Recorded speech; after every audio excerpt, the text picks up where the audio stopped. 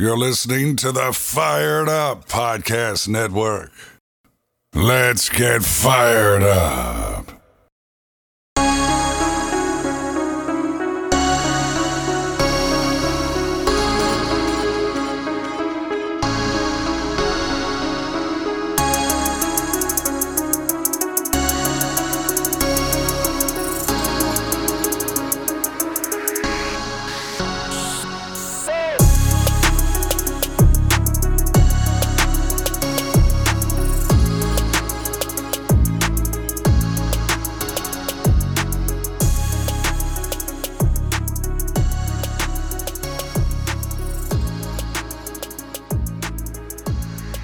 This is Fired Up Browns with your host Daniel Garrett, and today we are recapping the Browns' Week 5 loss to the Los Angeles Chargers in a shootout. So, let's get into it. And so the Chargers won this game 47-42. Browns just gave up way too many points in the fourth quarter. Started out down 3-7, but ended up getting back and getting the lead, up 20-13 going into the half. 7-8 third quarter. So still had a lead going into the fourth, but lost the fourth quarter 15-26, including a very bad second to last drive, and then obviously failing in the 2-minute drill at the end of the game to take the lead back. So just poor execution down the stretch led to this defeat, and we'll get into a bit more of what else happened. So start out with the Chargers here. Justin Herbert going 26 for 43. Solid day from him in terms of completion percentage, but 398 yards and 4 touchdowns. Just was very good. Was able to hit a lot of deep shots, especially to Mike Williams, who had 8 for 165 and 2 touchdowns. Couple defensive breakdowns as well. The Browns did a decent job against the run. Obviously, they still did decent, but 17 for 66 yards by Eckler is not a bad performance at all. You're averaging not less than 4 yards per carry there, so pretty good job.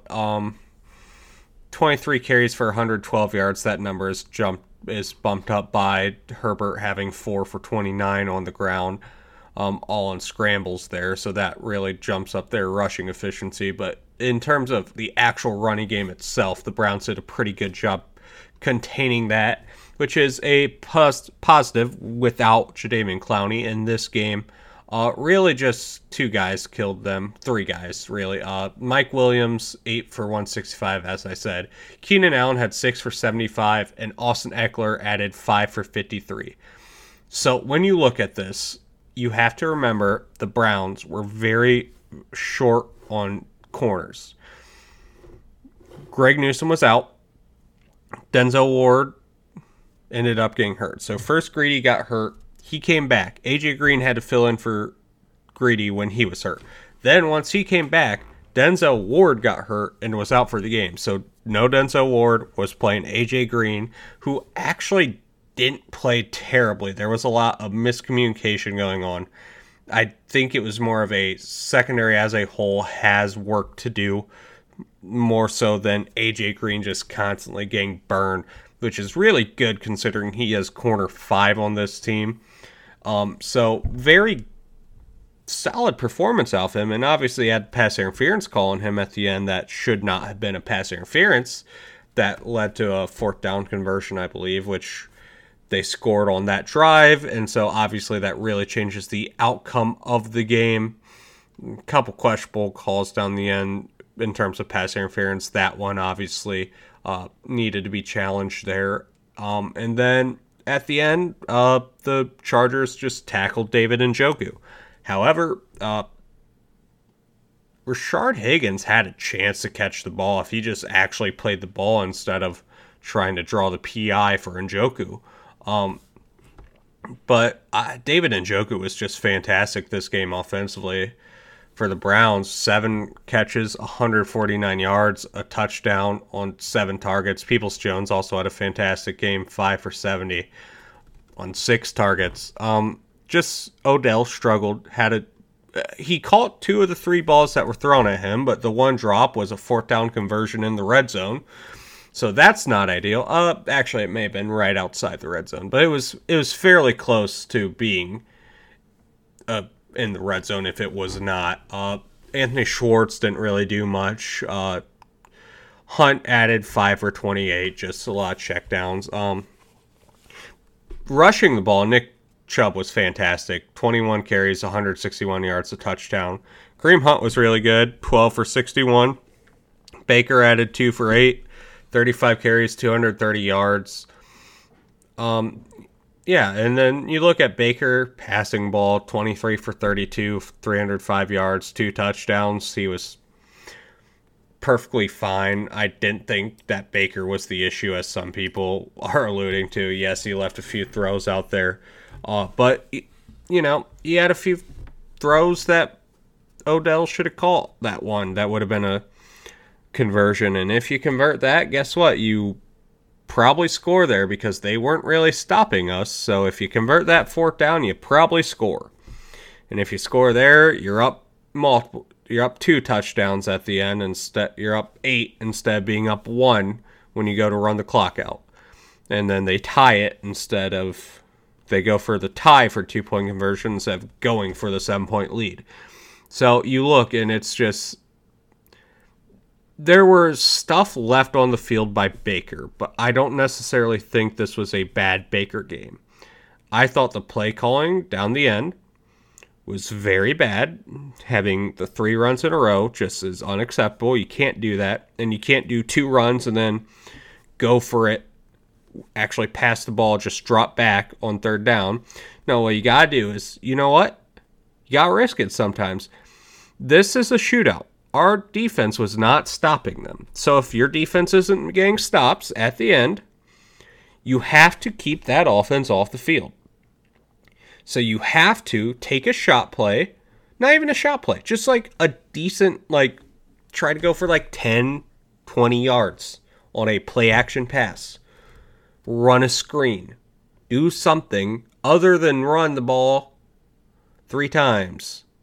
You have to do something to change it up. Run a play action play. It's going to be effective. They're expecting run. They're expecting you to want to run the ball to burn their timeouts.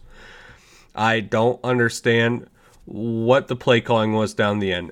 Baker, obviously, is not good enough quarterback yet, and he needs to improve at this in a straight drop back system. The thing is, how often is he going to be straight drop back? 2-minute drills.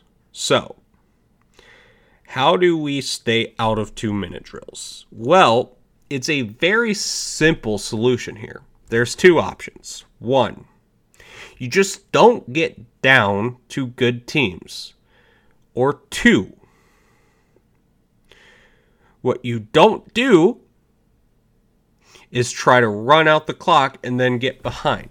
What you do is you try to turn it from having 1.5 minutes left to having 3 minutes left. You have to play the clock better to try to get it to where you can run the ball. Because guess what? I don't care what conventional thinking is on running the ball if you're losing with 3 minutes left. You can do it. You have plenty of time. I don't care if you don't have any timeouts. 3 minutes, you have plenty of time. You can run the ball if you need to run the ball. 1.5 minutes, you can't really run the ball if you have to drive the length of the field. So you have to get yourself into situations where A, you're not losing, or B, you aren't in a conventional 2-minute drill. Give yourself a little bit extra time or give yourself timeouts, clock management throughout the game, not only in terms of trying to give yourself more time if you're making a comeback, but also managing your timeouts. Don't blow timeouts. Just have all your timeouts ready so that way, end of game situations, you can use them.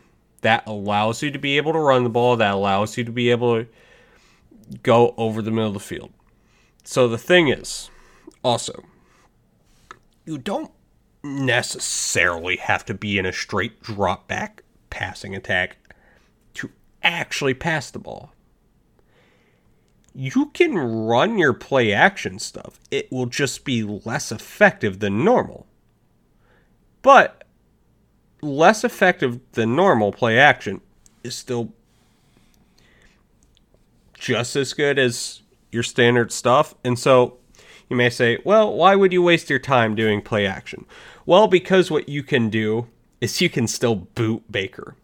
Because Baker is much more comfortable being able to run to his left and be able to run for 5 yards and get out of bounds if no one is open. So what you can still do is you can just boot Baker. Don't have to do it every time. Do it every once in a while. Just occasionally, in the 2-minute drill, throw in a boot. Throw in a screen. You don't have to make this harder on Baker. You don't have to run a conventional drop back passing vertical offense in the 2-minute drill. You can do a lot of different things to get around that. Is it ideal that Baker Mayfield struggles when you have to play a drop back passing game? No. Is that where the discussion of is Baker Mayfield worth high $30 million a year mark? 38. Yes, that's where the problem becomes. But is it a Baker Mayfield is the problem and why we are losing these games issue? No, it is not that. The issue is you gave up 47 points. You can say, well, there were so many injuries. Jadeveon Clowney was hurt. Greg Newsome was hurt. Greedy Newsome was hurt for a bit of this game. Denzel Ward got hurt. Well, guess what? You got to get used to Denzel Ward getting hurt. He gets hurt, he misses 2 to 3 games a year. 3 to 4, actually, is what it is. He's played 12, 13, 13. So he misses 3 to 4 games a year. You have to plan on that. Grady Williams has barely played before this year, his 3rd year. He was hurt a bit at LSU. He's been hurt as a Brown the first 2 years of his career. He's injured all the time. Plan on it. Greg Newsome didn't have a healthy season until last year. There's a reason no one was talking about him until after the Northwestern season was over. It's because it was the first time anyone's actually seen him play because he hadn't been healthy enough to play any big games before. You get multiple injury-prone guys. And I'm not even going to call Denzel Ward injury-prone because he gets hurt. He has an injury that makes him miss 3 games and it nags for a couple more. That's not injury-prone. That's the fact that he's a tiny, tiny corner. That's what happens with tiny corners. When they want to play physical, they get hurt. Okay? So, Denzel Ward, tiny corner. No problem with that. That's what he is. Greg Newsome, Greedy Williams, injury-prone corners. No problem with that. That's what it is. That's what they are. What you can't have happen is you can't have that as an excuse. You have to know that at some point in the season, AJ Green is probably going to play. And if you don't think AJ Green is good enough to actually play and is just a special teams guy, you need someone else other than AJ Green. You want to live in nickel and dime, and you have 7 linebackers and 5 corners. If you don't trust AJ Green, who I thought played adequately, I would describe his play as adequate. He was fine. If you don't trust AJ Green, what you have to do is have someone there as a corner 5 that you trust. Because you built this team with 2 guys that have not been healthy for most of their career, and Denzel Ward, who is prone to miss a couple of games a season because he is so small. Troy Hill is the most healthy corner that we have, okay? So this is not a team that has healthy corners that you can rely on to be healthy. So they have to build the team knowing that. And you look at Jadeveon Clowney. I wonder why Jadeveon Clowney was available so cheap.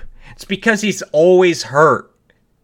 Yes, it's a little bit of it is because he isn't a number 1 pass rusher and he is more of a complementary piece, better against the run, better in stunts, that kind of stuff. But it's also, he's hurt every single year. Okay? He is constantly hurt. I don't remember him not being hurt. It had to have been like Houston the last time. Early Houston would have been the last time that Jadeveon Clowney wasn't hurt. Okay? He missed all of last year hurt. Jadeveon Clowney gets hurt. You can't build the team relying on Jadeveon Clowney, which is what they have done. Because after you get past Takk McKinley, this edge rush group has nothing. They need to draft an edge rusher, and they need to re-sign Jadeveon Clowney. Like, they need both. You need 4 guys. I'm sorry, you can't make it work unless you are trusting Malik McDowell, who has not played a snap of professional football before this year. Unless you're trusting him to be able to kick out and play defensive end consistently, and you're trusting Malik Jackson, who is like 31, and a defensive tackle to be able to kick out and play defensive end consistently, despite the fact that you don't have actual defensive tackles behind them either, I don't know what you are doing building this team. They didn't add adequate depth along the defensive line, and if they don't trust AJ Green, and you make the excuse of it being AJ Green back there, then you didn't add enough corner depth. I personally think they add enough corner depth. I'm fine with AJ Green back there. If they want to add another person, that's great. I would rather they add another safety to the active roster, have more safeties, or if they want a corner, that's fine too. But like, I just look at it, I don't really see where you can honestly look at this team and say, this was an unexpected game to occur. The injuries on this Browns team should all have been expected. Honestly, like, these are injury-prone guys. They got injured. This is quite obvious. And I didn't necessarily see the guy that was playing awfully. I didn't think the safeties played great. There were a few coverage busts, and that was taken advantage of by Herbert, who's one of the best quarterbacks in the league already in his second year. It's just very, very tough to play against him. He's going to score on everybody. I didn't necessarily see where the Browns were deficient. Yes, would it have been better to be able to get some pressure on that right side of the offensive line, left side of the defensive line, using the advantage of having Storm Norton, who is absolutely terrible at right tackle there? Yeah, that would have been great. But you didn't do it because you don't have any edge depth. Your only edge depth is Takk McKinley, who's also constantly hurt and hasn't been healthy his entire career. So this was a problem going into the season. We talked about it on here going into the season. We were discussing these guys like a Porter Gustin and like all these other guys, Joe Jackson, discussing them as edge guys, and we said, well, they're better one step below what they are. And this was because Takk McKinley was out. Well, guess what? Now Jadeveon Clowney's out. And that's even worse. And guess what? I think Takk McKinley is playing pretty well. I think he's doing exactly what we expected. But just looking at it from an analytical perspective, you got to expect Takk McKinley at some point to get hurt. And after Takk McKinley's done, what else do you have there? You don't have anything. We're in the same situation. Now, you got to pray. And I do mean pray. Here's the hope for this Browns defense. The problems are edge depth and defensive tackle depth. They can add guys midseason at those positions. There's a certain guy when I look out at the available free agents at the edge position where, you know, at that point, Takk McKinley might get hurt. Jadeveon Clowney might be hurt again. Who knows? There's a certain guy who is currently hurt but isn't typically hurt that could be coming back in the future that could fix the edge depth issue. Named Olivier Vernon. He could be an answer at that edge rusher position, be that edge 4. You need to fix this defense. And the way you do that is by having your corners be healthy and having experience together as an entire secondary. You have a lot of young guys. You have a lot of guys that have been missing. You need them to get experience playing together, be able to pass routes off, have good communication. You just have to be able to play as a cohesive secondary because you have a lot of talented players that just aren't playing great together yet. And we've seen it in flashes, but we didn't see it Sunday.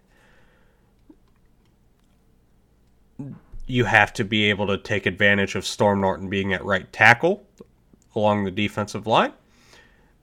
And then offensively, you have to do something to improve this drop back passing game. Again, like I said earlier, stay out of those situations. Try to give yourself more time, more timeouts to use to provide better clock management.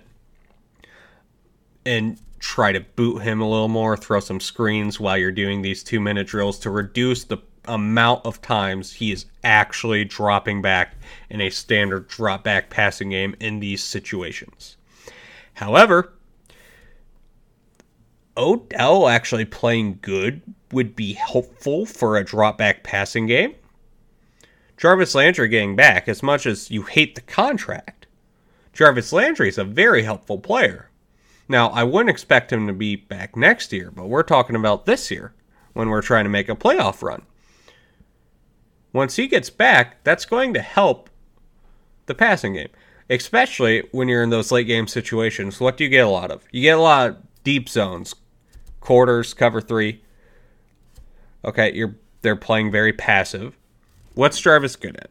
Jarvis is good at sitting down in between zones, finding spots, getting open against soft zone coverage. Jarvis does not get open against man. He can't beat man.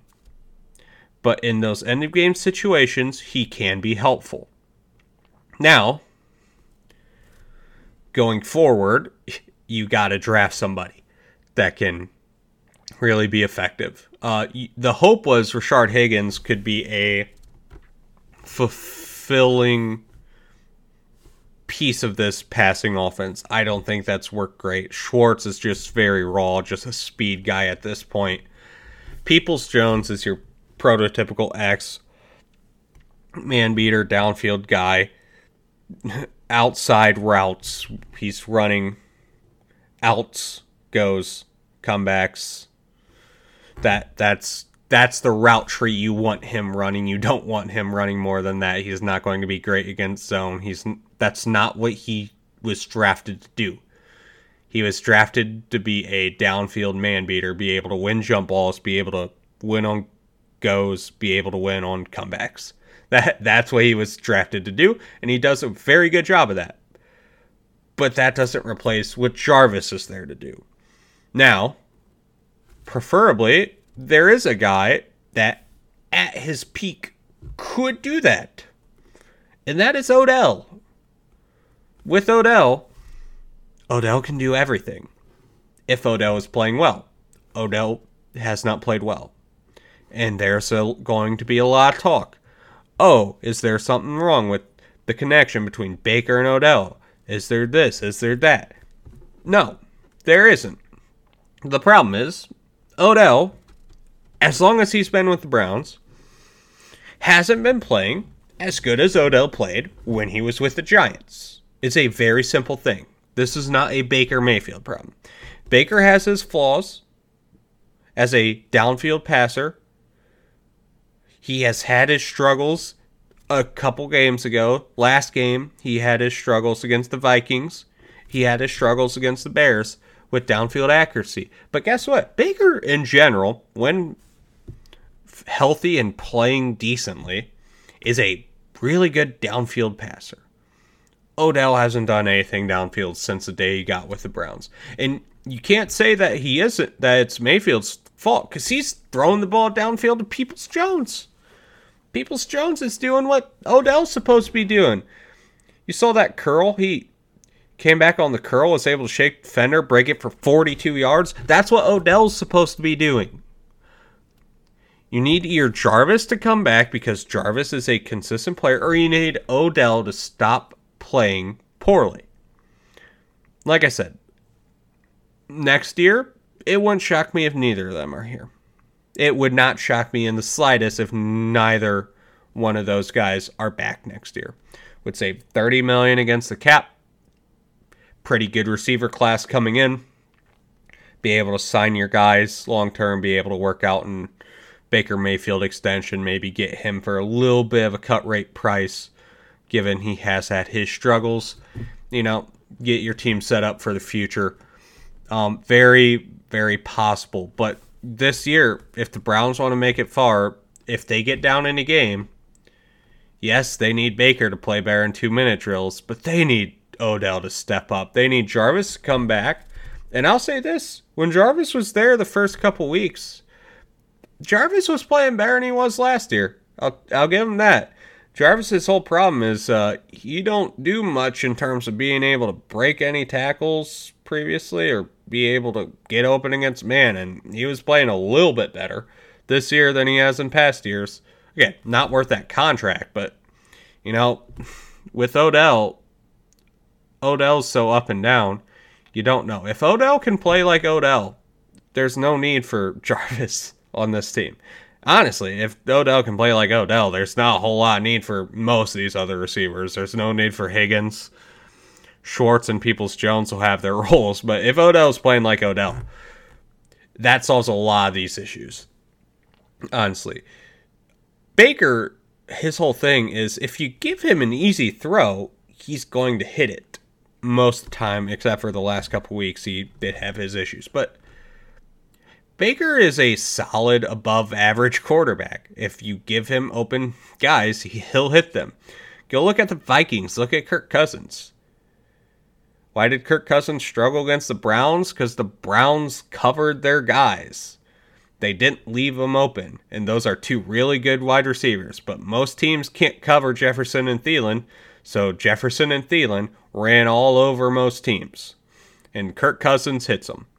I think Baker is a little bit better than Kirk Cousins, especially as a play-action passer. But as a downfield passer, just a standard drop-back passer, I think they are similar. So you look at that.